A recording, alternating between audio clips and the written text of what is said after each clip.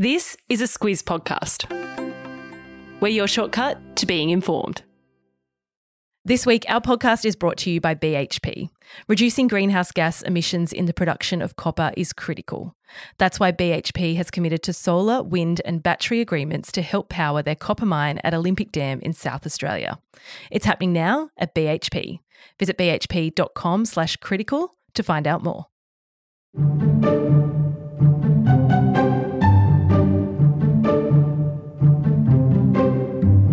It was on the 12th of October 20 years ago that 202 people, including 88 Australians, were killed in a terror attack in Bali. This week, a memorial service is being held at Parliament House in Canberra and a commemorative ceremony at the Australian Consulate General in Bali, Indonesia. So, this week, we've done our Squiz shortcut on what happened on that night in downtown Kuta. We talk through who was responsible and how it altered our relationship with Indonesia. Squiz Shortcuts is the backstory to the big news stories. I'm Kate Watson. And I'm Claire Kimball. 2 decades, Claire, have passed since the bombings in downtown Kuta on the island of Bali in Indonesia. That amount of time means that a whole generation has grown up in Australia and may not really know what a massive event it was at the time. Take us back. So it was Saturday, October 12 in 2002, and at about 11 p.m. in Bali, which was 1 a.m. on the east coast of Australia, a suicide bomber walked into Paddy's Bar. It was a really popular hangout on the tourist strip of Kuta, and detonated a massive bomb.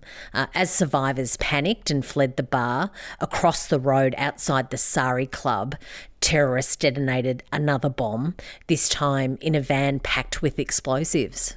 This was at a time when terror attacks was something very, very much front of mind, just a year on from September 11, and we'll get to that in a bit, Claire.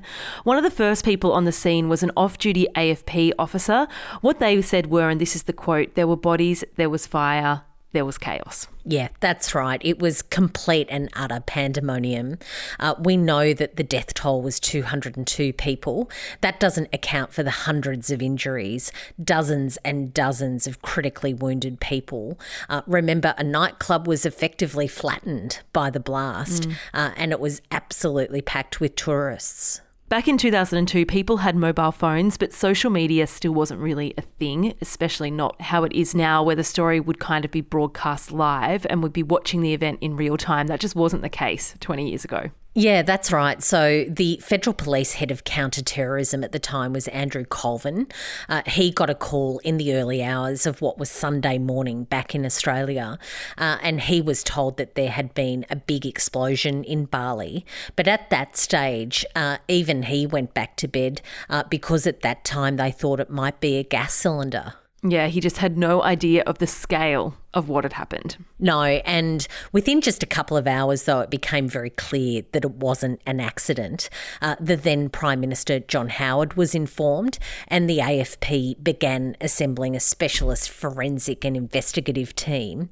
DFAT, the Department of Foreign Affairs, had its crisis line in full swing, and there were floods of calls coming in with people very worried about their friends and their relatives in Bali. Of course, many of us have been to Bali, and it's still a place where Australians travel in droves. At Indonesia's request, Australia took the lead role in evacuating the seriously injured. Bali's hospitals just couldn't cope, Claire. Yeah, that's right. 66 people of all nationalities were airlifted back to Darwin. It was a huge military and medical operation. Many had terrible burns and amputations, and they were then medevaced to hospitals around Australia to be able to deal with those injuries. One of the stories that's been retold a little bit this week, I've certainly heard it a couple of times, Claire, is that all of this transformed the way we deal with burns victims here in Australia. Yeah, so Dr. Fiona Wood from the Royal Perth Hospital became a bit of a household name, and she went on to become Australian of the Year. She was a pioneer of spray-on skin. It was a new treatment at the time, and her team helped save 28 people of those who had really the most shocking burn injuries. Naturally, all of this, as I sort of alluded to, really affected Australians, as so many of us have travelled to Bali. So the thought that it could have been me sort of reverberated around the country. Of note were local footy clubs on end-of-year trips, Claire. Yeah, so a couple to note, the Kingsley Cats Football Club from Perth, they lost 7 young men, and the Coogee Dolphins from Sydney, 6 of their players died. That's 13 of 88 Australians killed. As I mentioned earlier, it was just a year on from the September 11 attack in the US, so it really had Australia thinking that terrorism had arrived on our doorstep. Let's take a look now at who was responsible. Claire, initially there was a lot of focus on Al-Qaeda, and that's because an attack like this needed a certain level of sophistication and organisation. Yeah, that's right. And the US government was pretty quick to start pointing the finger at them, and they weren't entirely wrong.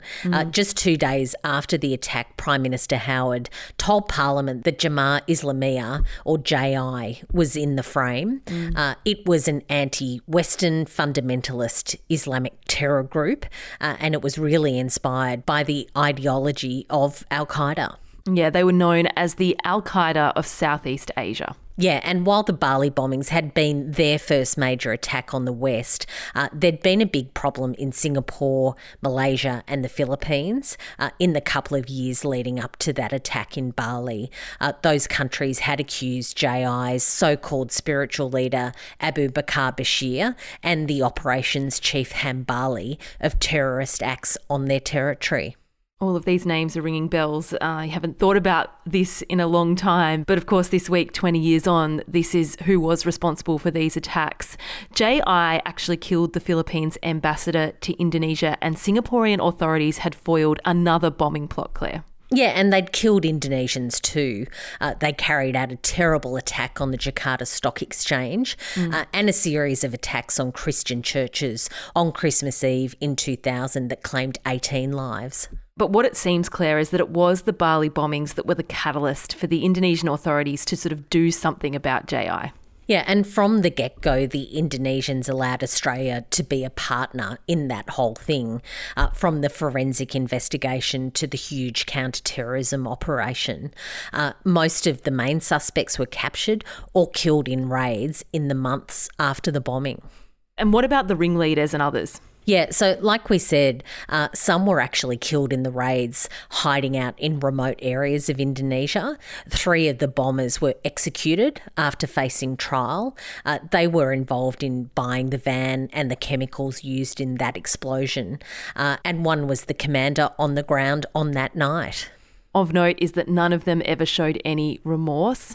Hambali, Claire, that you mentioned earlier, is known as the mastermind of the attack. What about him? Yeah, and he was also the link between Al-Qaeda and Jemaah Islamiyah. He's still in Guantanamo Bay being held by the Americans. He's never faced trial, but he was called by the US President George W. Bush one of the most lethal terrorists in the world. And when you look at this across the last 20 years, the painful thing for victims of this attack and their families, Claire, is that some of the other key figures had their sentences reduced. Yeah, so Abu Bakr Bashir was the leader of Jemaah Islamiyah at the time. He was Indonesia's most high-profile radical Muslim cleric, and the attacks would have required his approval. He only spent a year in prison for some minor conspiracy charges back in 2005, and then spent more time in jail for other terrorist incidents. He's now 83 years old and he's a free man. And another one that people might have heard on the news more recently is convicted bomb maker Umar Patek. He's about to be let out on parole. Yeah, and that decision caused a lot of distress just a couple of months ago. He's only served half of his 20-year sentence, and Prime Minister Anthony Albanese says that he'll keep making representations on behalf of the families for him to remain in custody. And all of this just demonstrates how even 20 years on, our relationship with Indonesia is a tricky one. Let's talk a bit more about that now. Before we get into what might be in the news next week, a message from our podcast advertiser, BHP. This week, they're keen to share with Squizzes how the resources they mine are key to the energy transition to renewable energy. Yeah, we often hear about the push towards renewable energy, but what doesn't get as much attention is the role resources play in making that transition possible. Take steel, for instance. It's a key material used in the construction of renewable energy infrastructure, as well as in bridges, transportation, hospitals and schools. And a big part of it comes from iron ore. BHP says the importance of responsibly produced Australian iron ore is clear. And by that, they mean reducing the greenhouse gas emissions associated with iron ore production. It's why BHP has committed to a solar and battery agreement to help power their port facilities at Port Hedland. It's happening now at BHP, and if you want to learn more, visit bhp.com/critical. You'll find that link in your episode notes.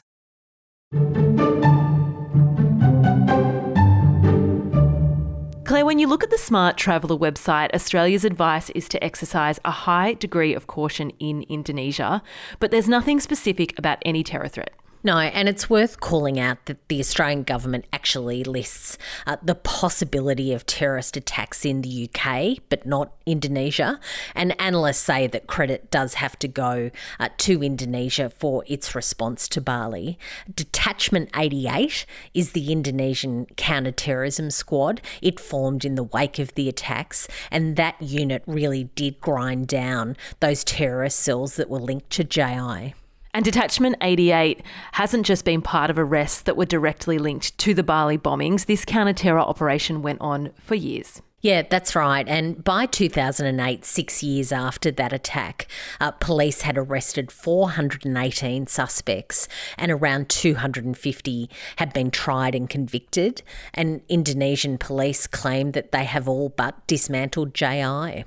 418 suspects, Claire. It's a lot of people. We've talked about that there's some tension between our countries because of the early release of some of those, though. Yeah, and that's just one thing. There is also a lot going on in the relationship. The past 25 years have been pretty hectic, to say the least. When Australia led the armed peacekeeping mission in 1999 to help East Timor achieve independence from Indonesia, things really did hit the rocks. Indonesia was not happy about that.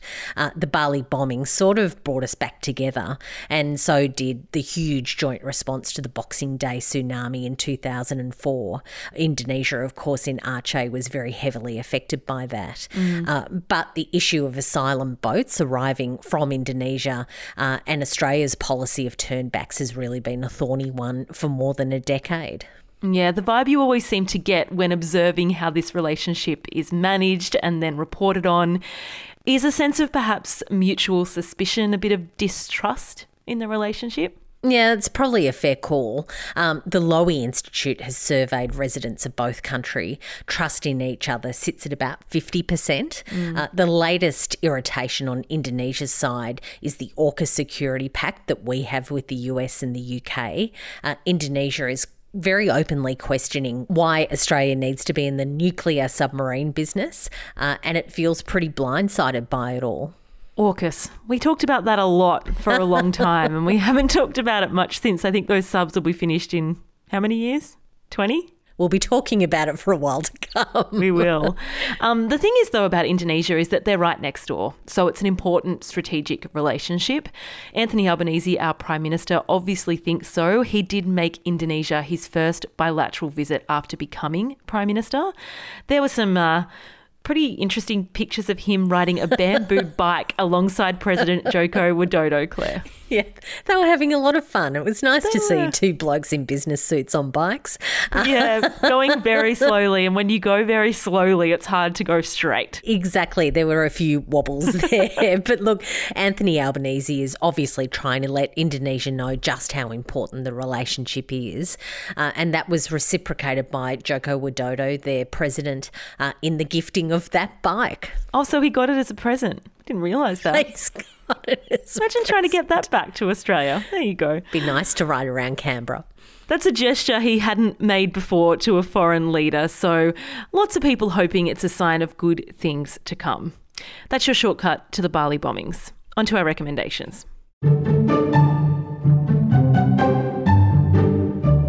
Each week we give you a recommendation for some further reading, listening or watching. I've got a link I referenced earlier that there's been a bit of coverage about that medical response to Bali some 20 years ago and that life-saving burns treatment that was used. I've got a link to a bit more about that. Yeah, it's a really incredible story, that one. For me, a podcast to listen to for a real insider's account about how the Australian Federal Police kicked into action to deal with the Bali bombing. It's a podcast that they've produced. It's called Operation Alliance, and it's hosted by the one and only Ray Martin. Yeah, that looks worth checking out. I'll put that on my list for sure. Thanks for listening into this episode of Squiz Shortcuts. We've had a few requests across the week, but keep them coming. All big international stories, Claire, so we're lining up a couple of good ones across the coming weeks. Stand by for that.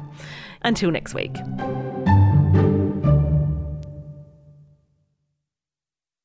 Kate Watson, co-host of News Club and The Weekly Wrap, jumping in here to say thank you for listening to our podcasts first and foremost. And if you like them, we'd really appreciate it if you could share them. Tell your mates about us. Tell your family. Tell your barista. Tell your hairdresser.